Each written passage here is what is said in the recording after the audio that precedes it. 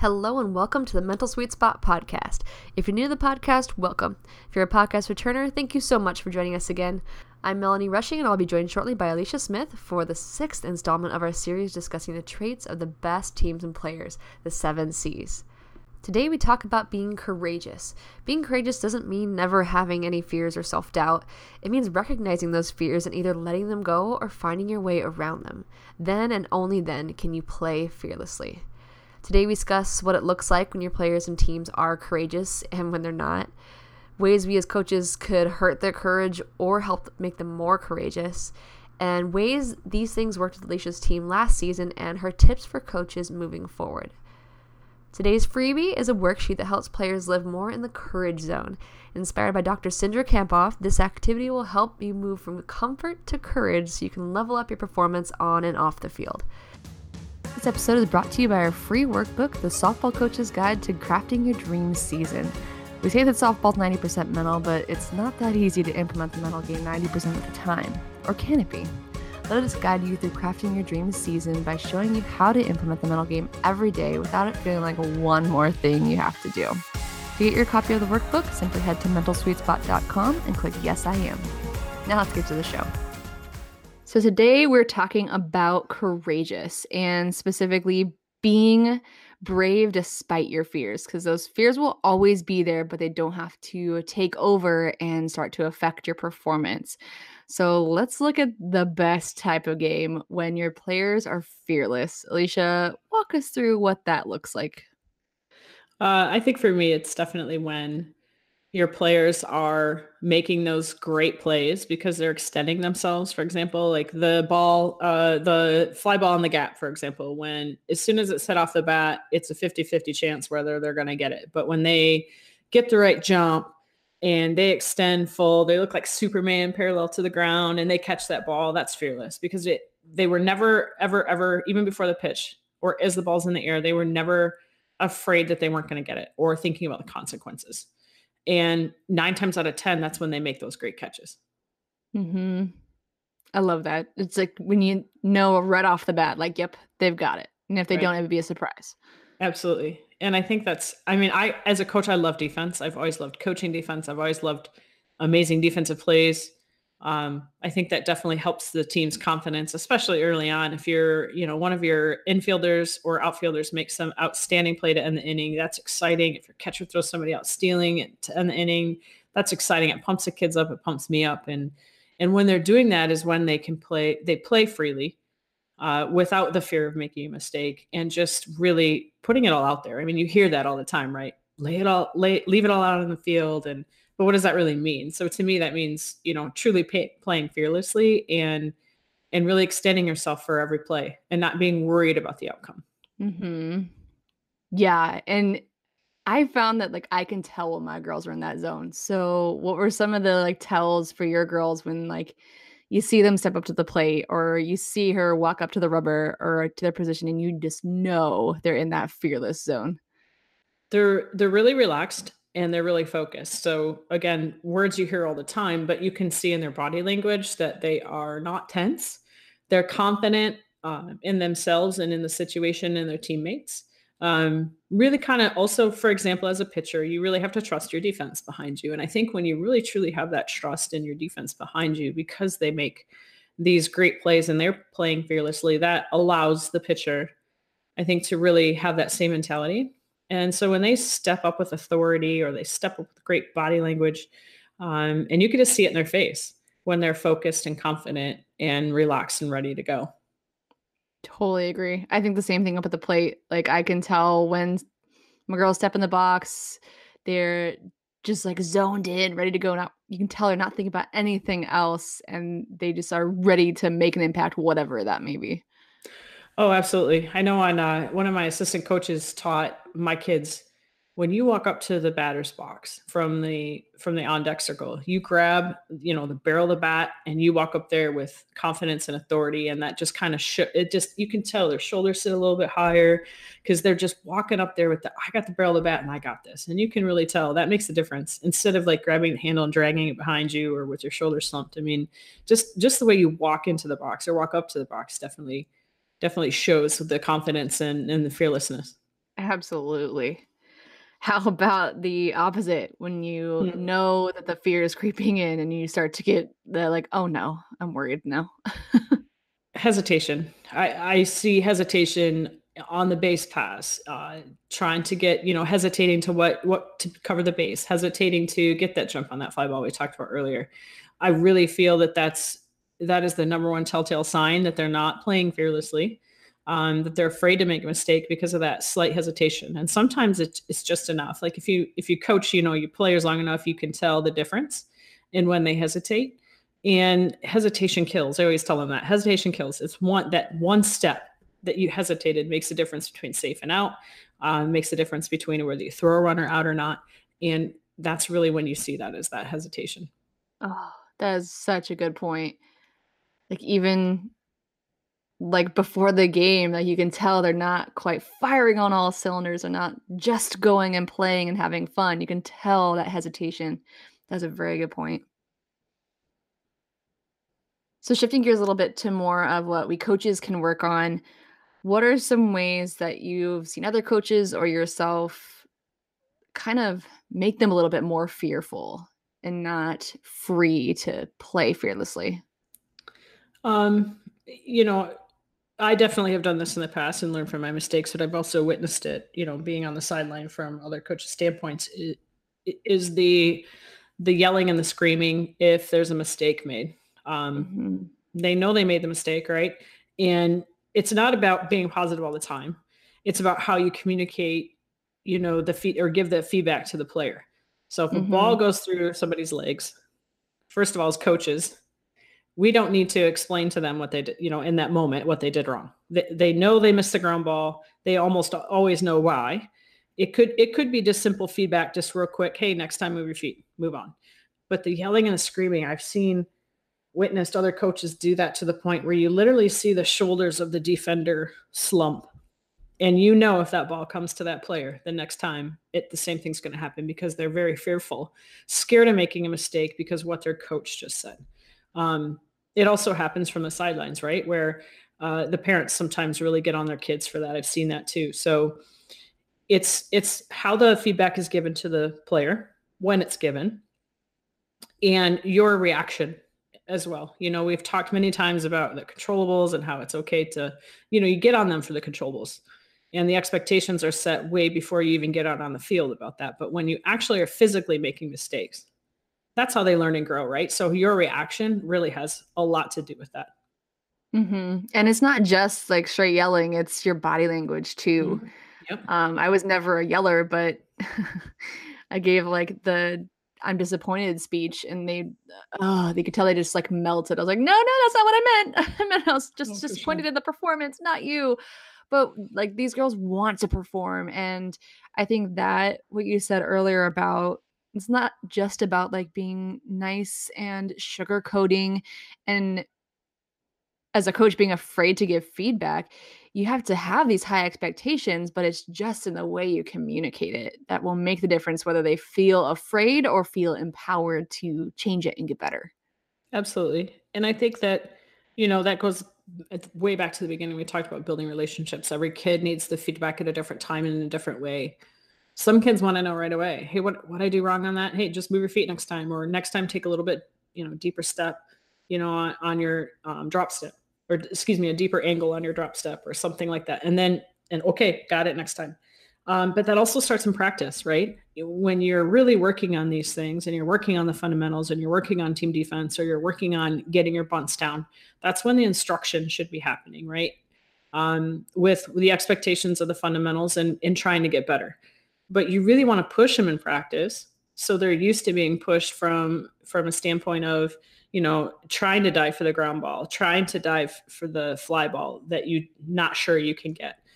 So I always encourage my players, I want you to try, even if you think that ball is 10 feet from you and you can't get it, I still want you to dive, because when they're in that mindset where it's okay to fail at Mhm. practice, then they're not scared to do it in a game.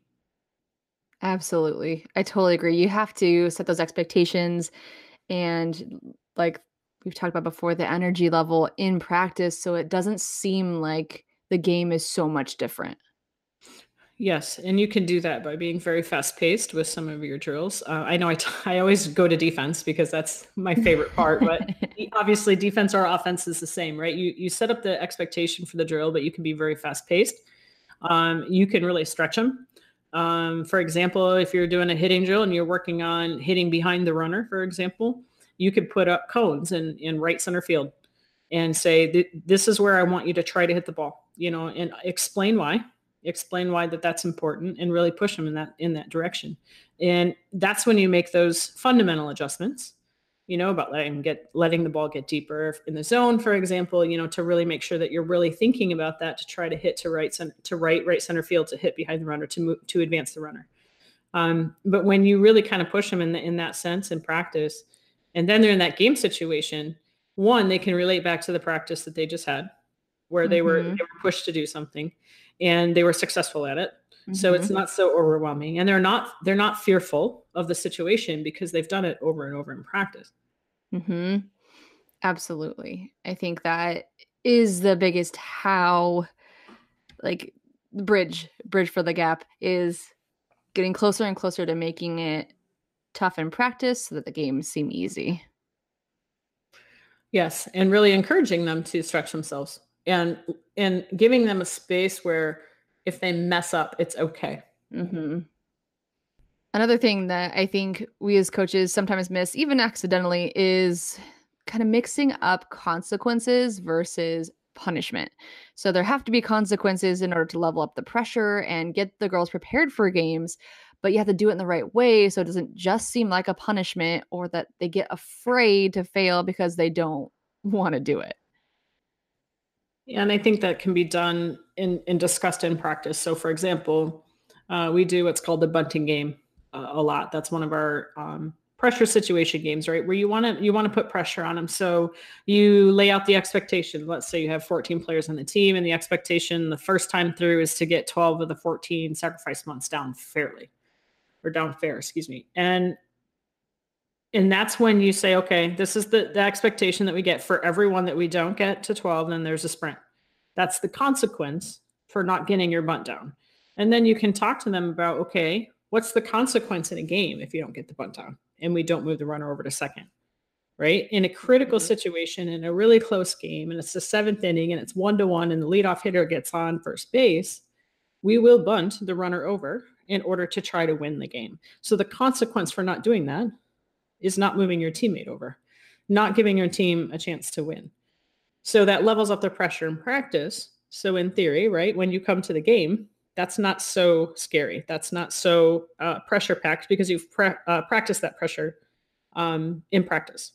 Now, when you go to like a punishment would be for me for something where, hey guys, I heard you guys in the dugout really kind of talking nasty to each other, for example. So we're going to run polls for that because that's not acceptable in our culture here, at Madawan and what we do. That's a punishment because they're doing something that's controllable. They are not doing something that's controllable, and it's not conducive to the atmosphere that we would want on our team, for example. So, consequences can be put on drills to add pressure, but also for them to understand if we're playing defense and the throws are all over the field, that's a focus thing to me. So if you can't make that throw from shortstop to first base consistently, let's reel in the focus and let's do 10 push-ups, the whole team, for every bad throw we have, because that's not something that I would expect my team to be able to not work through, right? I expect my team to do throws and catches. And so, if there's a high level there and you have high level goals, for example, that's not going to get it done. There's a consequence for not being able to throw the ball consistently to first base. I think what you said there about being based on things that they can control is the key here. I've even seen coaches use sprints and stuff for runs given up. And I personally don't like that because there's like a lot of times we're like, what? Like, that wasn't a big deal. Like, that wasn't our fault. Or like, she's just a beast and hit a pitch 2 inches off the ground out of the park. But if you're talking about it week to week and as a team, you realize, hey, we need to put a little bit more pressure on ourselves during games to focus in on run production or not giving up runs. And then it's a consequence because that was something you discussed and you made it something you could control, then I think it could work. But I don't condone punishments between games or right after game. Just saying. Right. And I've seen it. I've seen it at the high school level. I've seen coaches make their kids run for something. Now, the only thing is you don't know what that thing is for, right? So True. if maybe they were, doing something like we talked about earlier, that is just not conducive in the environment that you want, that's a different story. But if it's because they lost, because they didn't play well, because they had 17 errors, that doesn't send the message home to them, right? That doesn't send the message home to the kids. It only gets them more angry. So what you got to work through is, chalk it up to a really bad game. We have a lot of work to do in practice the next day or the next time we see each other, and we've got to get better at this. So as a coach, you got to go back and say, okay, what other types of things can I do in practice to make sure that we don't have 17 errors next time? So kind of put that back on you and reflect a little bit to say, what can I do to help my players succeed? What do I need to do to add different drills or maybe different communication? It could have just been an anomaly, right? Where it was the one time and it happened, and you just got to chalk that up and move on. But if it's something that you're not happy with, say on defense, for example, if you have 5 errors a game consistently, go back and look at how you're practicing and change the level of what you're, doing in practice and giving them more, maybe detailed feedback. Absolutely. And then, hey, if you need more consequences there, that's when you add it. Absolutely. Totally agree. So how about your team this past season? How do you feel they did as far as being courageous? I know one of their words was fearless. It was. There was something that they definitely had to work at every day. And it's not something that just happens overnight. It's not something that, happens in a very short period of time. It's a consistent, talking about it. What does it mean? It was a word they decided they wanted as a part of their culture. So that was something that we had discussions on all the time. What does it mean to be fearless? How do you feel like this, can impact you or impact the team to play fearlessly? And, it came out at the end, which is what's so cool. They were making the most amazing defensive plays when it mattered, right? When the winning run is on third base and your shortstop or third baseman makes a play that, without hesitation and with confidence, to extend that game, or your pitcher on the mound just battling and fearless and not worried about what they're throwing, just throwing every pitch with confidence. When you're up to bat, just going up there and swinging, without the hesitation, because you've seen it where the kids half swing or take a pitch. You saw it really on all aspects. And in the dugout, you saw it, they were not fearful of any opponent. They were very confident in themselves. And when it all comes together like that, it is truly fun to watch. And the kids had, they have fun playing that way. And it sometimes doesn't come out until the very last game or two. And that's okay, because you've been working on it all season long. But when it does come together, it's really special to see. Absolutely. I wish I could have been there to watch that game. It was so good. It was an intense game, and one of the most intense I've been in a long time. And, of course, barring that, except for the outcome, of course, it's just so much fun to watch your kids, because you're just like a proud mom, and the kids feel it, the kids know it. And that's what you want to get to. That is the dream. And you can get there every season if you're going through and being deliberate about all this stuff. Absolutely. And as a part of your conversation, right? It has to be a part of your conversation, but the deliberate practice is really where that allows them to get to that place in a game, because they've been there all year long, every single day in practice. They've been there. And you're going to have your ups and downs in practices, and you're going to have your ups and downs in the season. But if you're patient and stick with it and keep telling them they've got it, and keep telling them that they will be this amazing team that you see, and share their, your vision with them of what they can be, that helps build that confidence slowly, one brick at a time. Actually wasn't planning on talking about this, but you sparked something that I think is really interesting. The coaches being courageous through this process. Because even you and I in the middle of the season had a point where we were like, what is happening? Like, is this working? What do we do next? Like, do we continue? And like making sure we trusted it. Really, we just needed to vent. Just needed to let you vent and then refocus, and you were good. But how about some tips for being courageous as a coach when your fears start to creep in? That's a good point, because I don't, at least for me, being fortunate enough to have playoff experience year after year after year, it still sometimes seeps in. Like, am I doing the right thing for this team? Are they going to get it? Is there anything else I could do? What am I doing wrong? Why aren't they getting it?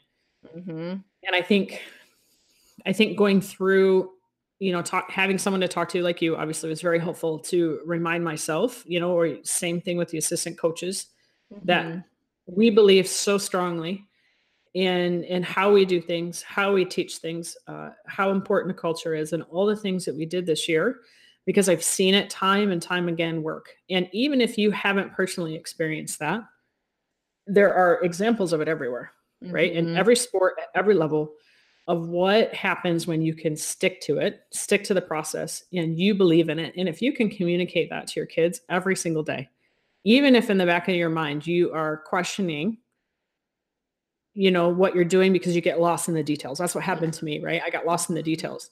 But if you can stand in front of your team and be uber confident that, guys, this is going to work, you're going to get there. Trust me, trust the process, trust each other, trust this entire thing, you will get there. And I think you just have to keep reminding yourself, and not get lost in the details, because that's what happened to me. And it happens every year. Oh my gosh, we are just in a hitting slump right now. So what kind of drills do I need to do to make sure, but of course keep with the drills, but you've just got to stick with the process and trust it. I love that. Do you have any other tips for coaches to create this fearless atmosphere and mindset? Well, I think it starts with you 100%. So I'm not afraid to fail, right?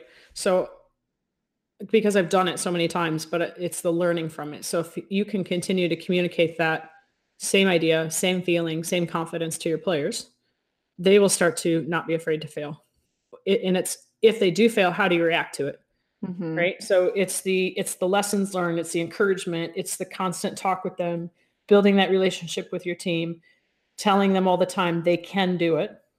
And I think if you as a coach are in that slump or in those games where things just aren't going well for a week or two, you've got to be fearless as well, that those kids will get there, and you've got to keep telling them that, but you also got to tell yourself that you believe in what you're doing, and to not stop what you're doing just because things in that moment aren't going well. Been there, middle of a doubleheader, switching things up. Yep. Stop it. Yep. And I'm not saying there isn't time for change, or there isn't time for switching a lineup up, but that has to come when you're not emotional about it, and it can't be knee-jerk reaction. You know what I mean? And I think too, part of what helped me as a coach grow, I stopped worrying about what other people thought, because early in my career, I definitely cared about that. Yeah. And well, what is so-and-so, what is Susie Q's dad thinking right now because I'm having her bunt when she's the number 4 batter? Like, so those kind of things I worried about early in my career. And I think when you can also let go of that, I'm doing everything. And I tell my kids all the time, I make decisions based on all the feedback from the coaching staff and what we all feel is best for the team. End of story. Yep. And I don't worry what everyone else thinks about my decisions or the way that we run things, because I'm so confident in it. Yeah, you built it up, you've proven it, and the trusting is what's going to make it actually work out time and again. Absolutely. And that's a wrap on today's episode. Thank you so much for spending your precious time with us. We hope you're enjoying the show. If so, we'd truly appreciate a 5-star rating on iTunes or on our site at mentalsweetspot.com/reviews. And give us a shout out on social media and let us know what you've learned and how you've implemented these tactics with your teams. See you next week for another episode. Talk to you soon. Have a good one.